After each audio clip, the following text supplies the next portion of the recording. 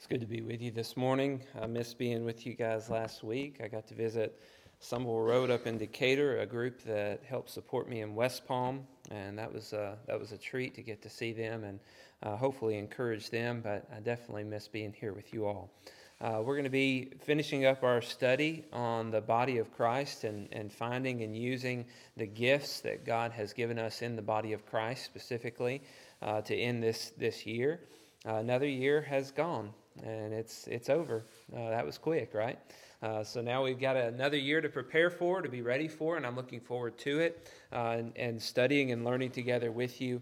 The main focus next year is going to be on evangelism. We're really going to try to pick up our evangelistic efforts, so I hope that you're ready for that and looking forward to that, and I'll have more information about that next week. Today, though, we're going to be looking at this last text in 1 Corinthians chapter 14 and learning about the gifts that God has given us. That's what we've been studying about throughout the last month. So Paul has been helping us see and understand, helping the Corinthians see and understand that we're all blessed with some gift in the body of Christ. God is the one who has given the gift to you, whatever that gift is, and your gift is valuable. It's needed. You can't say, I'm not a part of the body because I don't have that gift. Whatever gift you have is a gift that God has given you that is valuable in the sight of God. And we can't look at other people and say, well, they don't have the gift that I have, therefore they're not necessary. No, everybody is necessary. And so Paul has tried to get us attuned to the spiritual gifts that God has given to one another, as diverse as they are. And he's taught us to value even the gifts that we might think are lesser.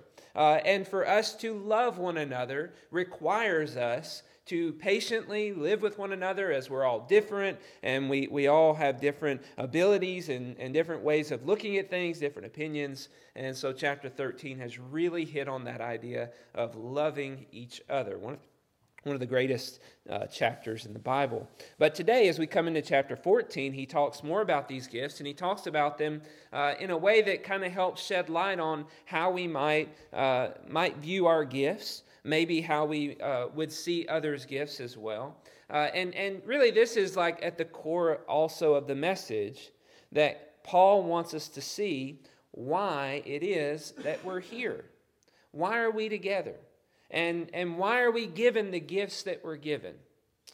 You can just imagine somebody here who, I'm not going to name any names, but they do an amazing job at cooking chocolate cake. And it's the best chocolate cake you'll ever eat. And you just imagine that person taking that chocolate cake and they bake it for themselves and they've crafted it and they've gotten so good at it, and then they eat it all by themselves. That's a tragedy, isn't it? I mean, that's a tragedy. That's not why God gave them the gift to bake that cake, right? That's not, and whatever, that's a silly example. But any gift that you have, we could see how it's just selfish. How could you possibly take that gift and keep it all for yourself, or use it for yourself and for your own benefit, and not consider others, not consider the body of Christ? And really, as we come into chapter 14, this is what Paul is trying to get at. You are not here for you. I am not here for me. And that, I think, is at the core of what Paul is trying to say in chapter 14. And in all the lessons that we've learned this year about becoming the body of Christ, I want you to really, really take this in. Because Jesus, whenever he came to this earth, he showed us that he wasn't here to serve himself, but he was here to serve everyone else. He was here to provide for everyone else. And even his disciples, on the night that he's going to be betrayed, he washes their feet. Why does he do that? Because it's not about him, but it's about them. It's about serving other people. And he set that example for everyone else to see. So our perspective on gifting and the abilities of the brethren, the brothers and sisters all around us, has to be painted with that color. It has to have that kind of lens, that the gifting and the abilities of people around us and the gifting and the abilities that I am given are not for me, but they're for everyone else. And so God desires for us to use them to build up the body of Christ. You go through and just count the number of times that he says to build you up, to build you up, to build you up as we're reading through this chapter. And we're not even going to read all of them because there's even more at the end of this chapter that we're not going to get into today. But as we're reading, just notice that key phrase, building up. Let's start with the first 5 verses. It says, "Pursue love and earnestly desire the spiritual gifts, especially that you may prophesy." Now, let's pause right there. Again, I've said this before. I'll say this again. You read prophecy, you read tongues, I read prophecy, I read tongues. Immediately I click off like, okay, well, that's a miraculous spiritual gift that was available in the first century, but not so much today. Well, let's just try to draw some application for ourselves as we study this. Don't turn off. "Earnestly desire the spiritual gifts, especially that you may prophesy. For one who speaks in a tongue speaks not to men but to God. For no one understands him, but he utters mysteries in the Spirit. On the other hand, the one who prophesies speaks to people for their upbuilding and encouragement and consolation. The one who speaks in a tongue builds up himself, but the one who prophesies builds up the church. Now I want you all to speak in tongues, but even more to prophesy. The one who prophesies is greater than the one who speaks in tongues, unless someone interprets, so that the church may be built up." So as you read through these first 5 verses, you see him talking a lot about prophecy and talking a lot about tongues. Well, why is prophecy the more excellent gift? As you're reading through this, you notice how he kind of downplays speaking in tongues and he lifts up prophecy. You know, these are all miraculous spiritual gifts that we might just want to shove to the side, but let's think about, why is he saying what he's saying? Why is he telling us prophecy is the more excellent gift? And let's see if we can glean from that an understanding about the gifts that we have in our lives. First of all, the gift of prophecy, he says, is able to build up the whole church. The prophet has a word, a message that's given to him by God, that is a message that is going to enlighten those around him about God's will and God's word and what God's done in the past and what God is doing in their lives. So the prophet is able to speak. You know, we think about prophecy as being one who is foretelling the future. Really, the prophet is just a mouthpiece of God. That's what a prophet is. And sometimes that mouthpiece of God is going to reveal the future because God wants this to be revealed so that later a prophet of his can say, this is how I did that thing that I told you I was going to do a long, long time ago. But the majority of prophets and their words are not future telling, but they're speaking words directly from God that are giving some kind of building up. They're giving some kind of encouragement and maybe even some consolation, some comforting to those who need it. So the prophet, he says, is better than the tongue speaker because the prophet is able to provide some help to those who are in the congregation. Whereas he says the tongue speaker might not even be understood.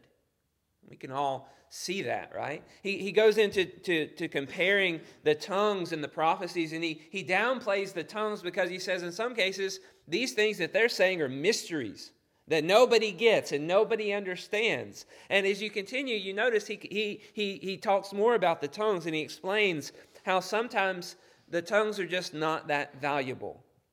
Verse 6.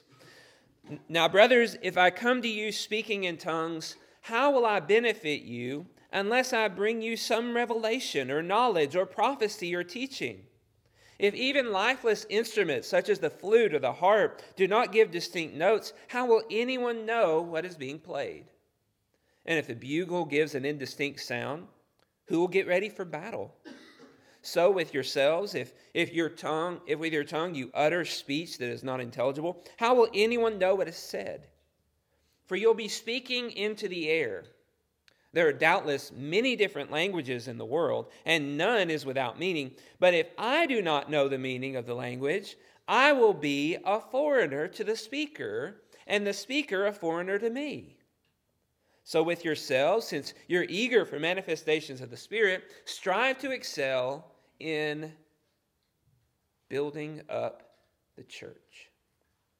Now you read through this section, and you see very clearly why he's comparing prophecy and tongues. He says tongues can very easily have no value to the people around you. It has to be a tongue that, a language that's being spoken, whatever it is, has to be understood, has to be interpreted, and it needs to reveal something. It needs to be prophetic. Why would it just be words that are randomly spoken? And why would they be spoken in a way that no one understands? Tongues just simply means that they have the ability to speak a different foreign language.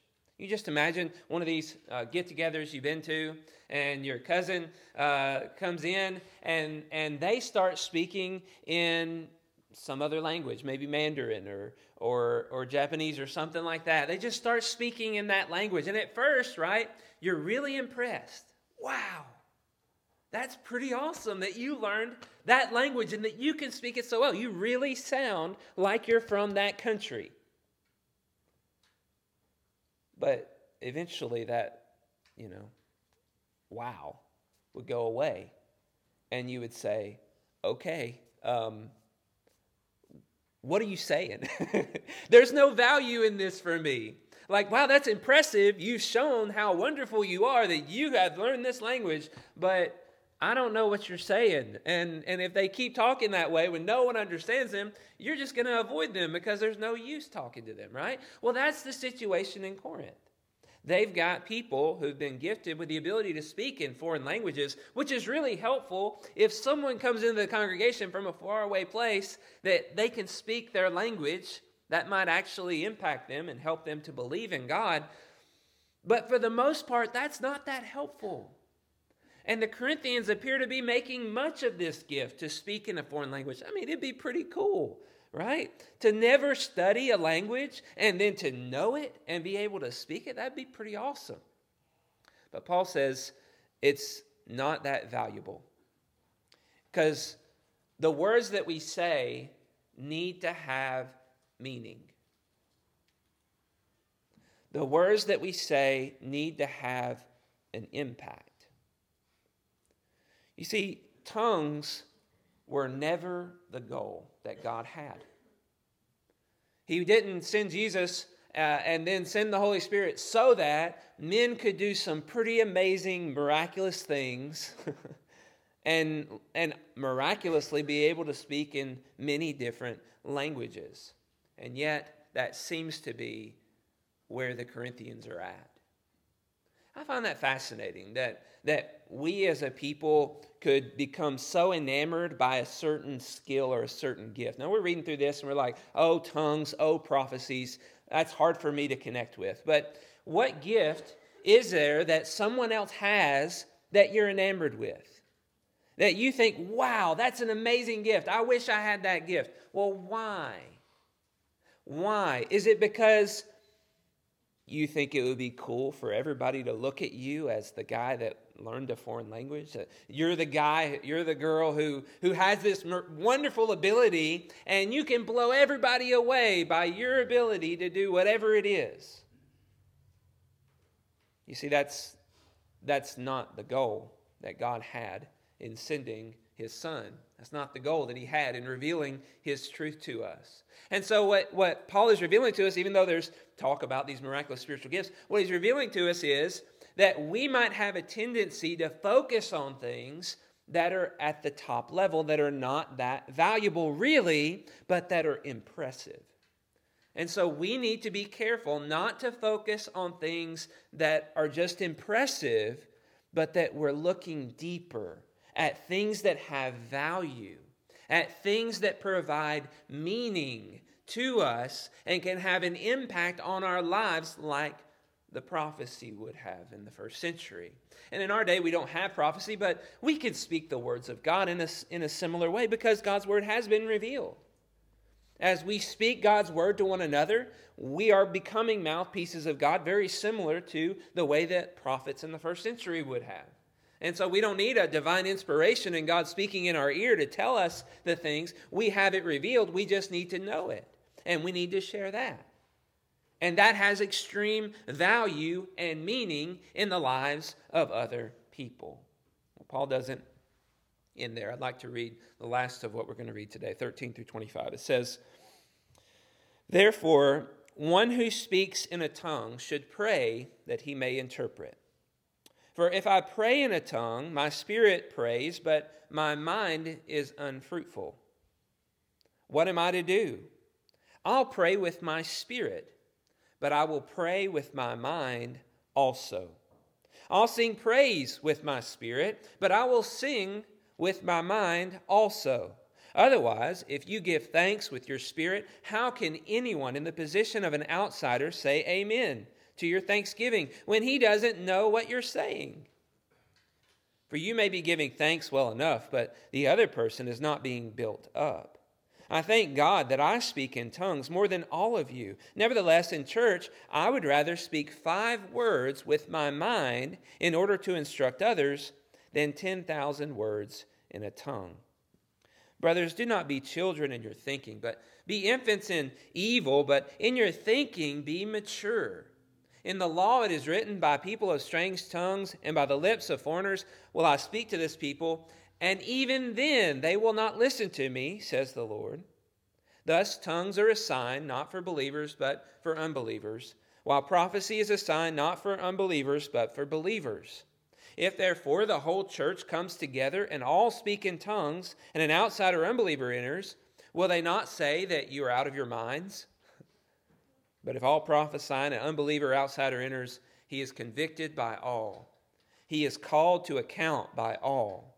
The secrets of his heart are disclosed, and so falling on his face, he will worship God and declare that God is really among you." As you read through this text, you see Paul is insisting on something deeper than surface level.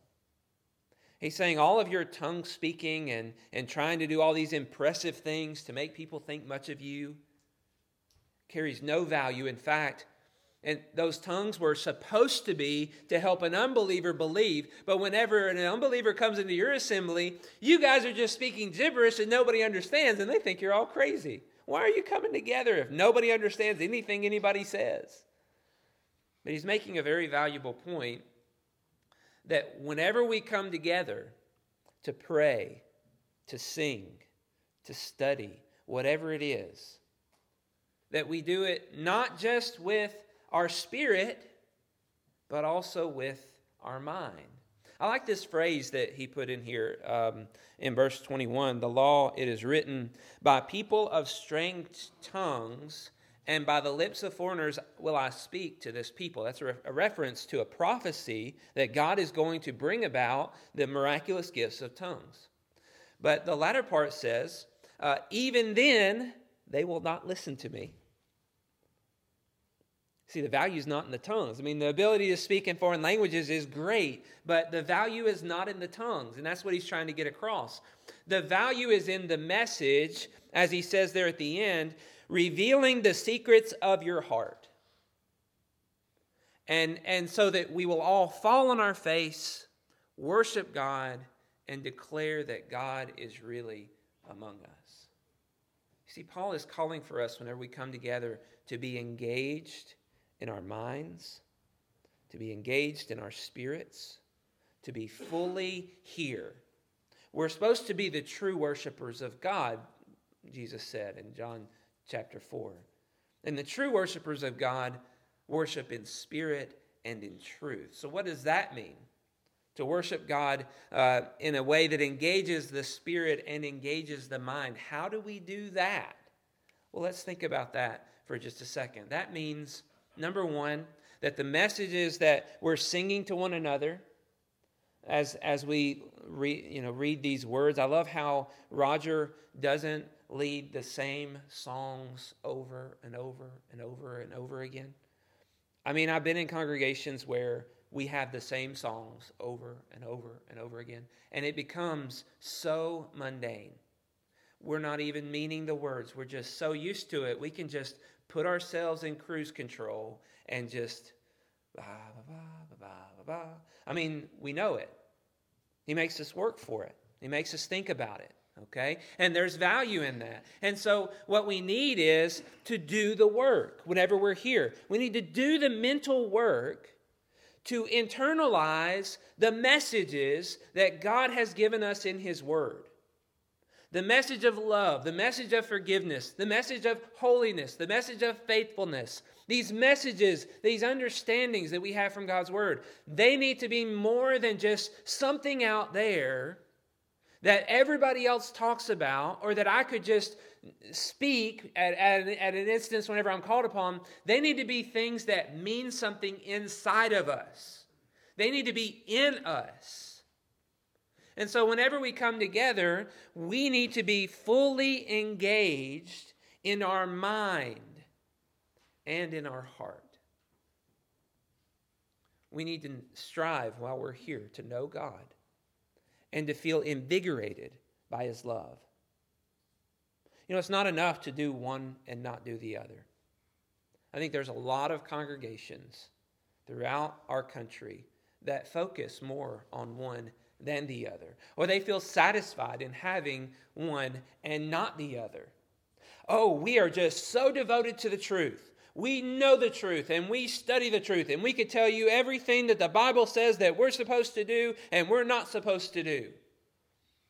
But as we come together, we just do the same old things, and we don't even have to think about it anymore. We don't really feel anything. We just are doing what we know we're supposed to do because we know what's right. And then on the other hand, people who are so focused on feeling good and having their spirit engaged that that's what it's all about.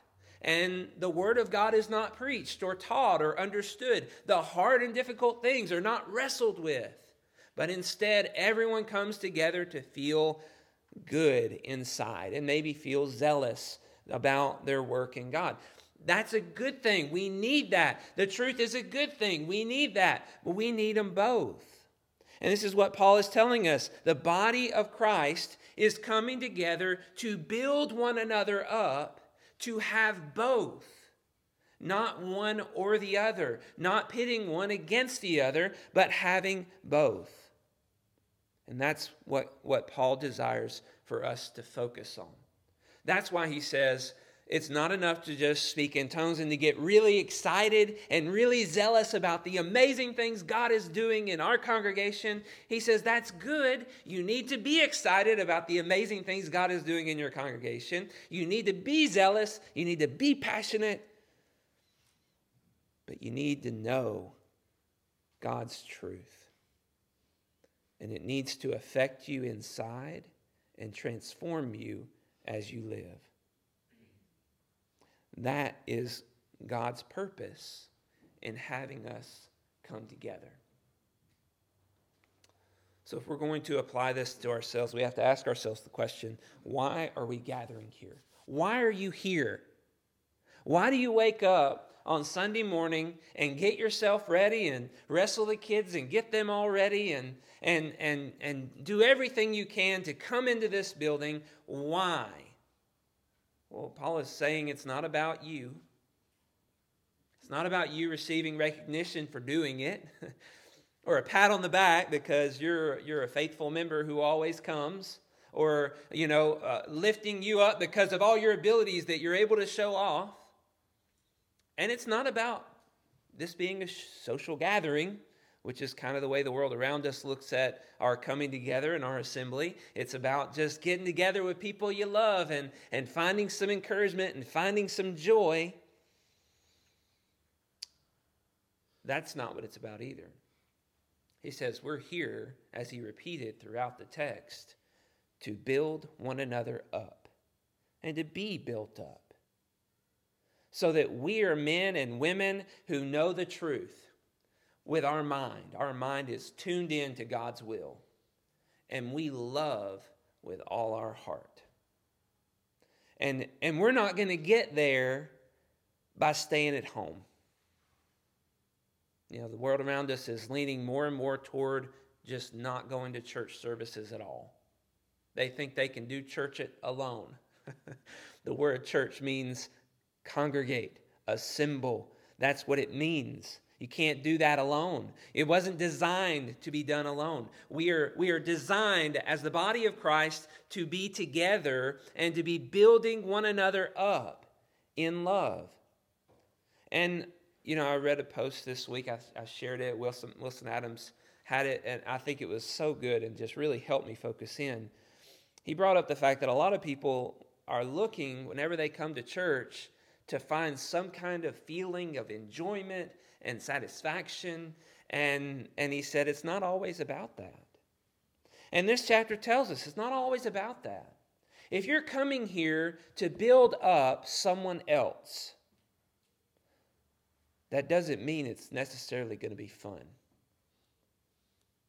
or enjoyable. Sometimes it will be.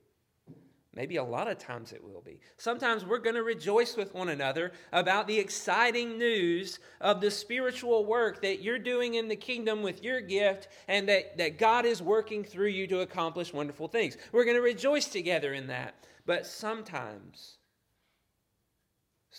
we're going to grieve with one another. We're going to grieve about the stumbling and the falling of our brother or sister in Christ.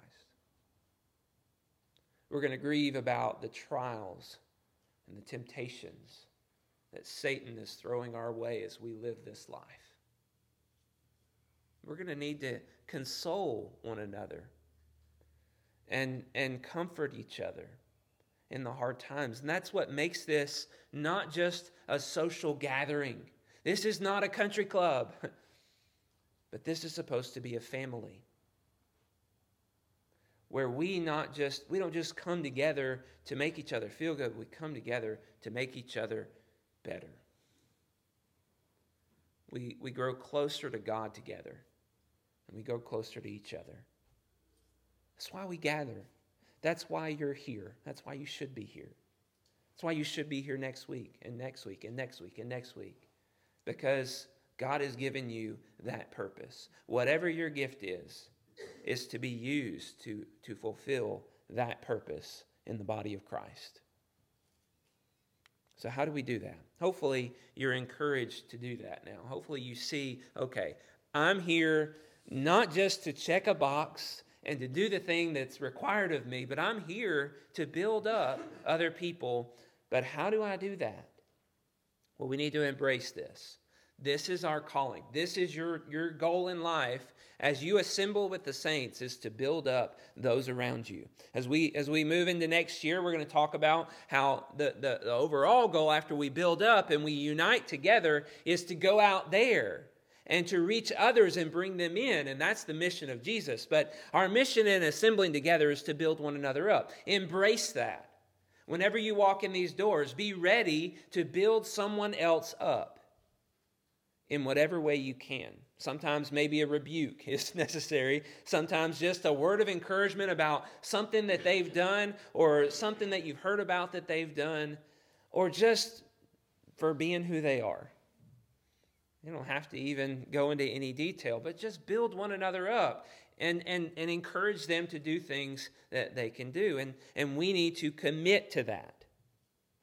Commit to making your gathering with the saints purposeful. 2024, good time to think about that, right? Well, every time you walk in these doors, have a purpose in mind. Have a goal, have a mission to encourage somebody else. Not just to be encouraged, but to look for other people to encourage. You have to make that a part of your routine, a part of your life, a habitual kind of thing. And if you're struggling with that, we can always turn to God and pray and get back on the right track. He's willing to help us. This is why we're here. He wants us to do this. Of course He's going to help us do this. So ask God to help you if you're struggling to build other people up, to use your gifts in that way.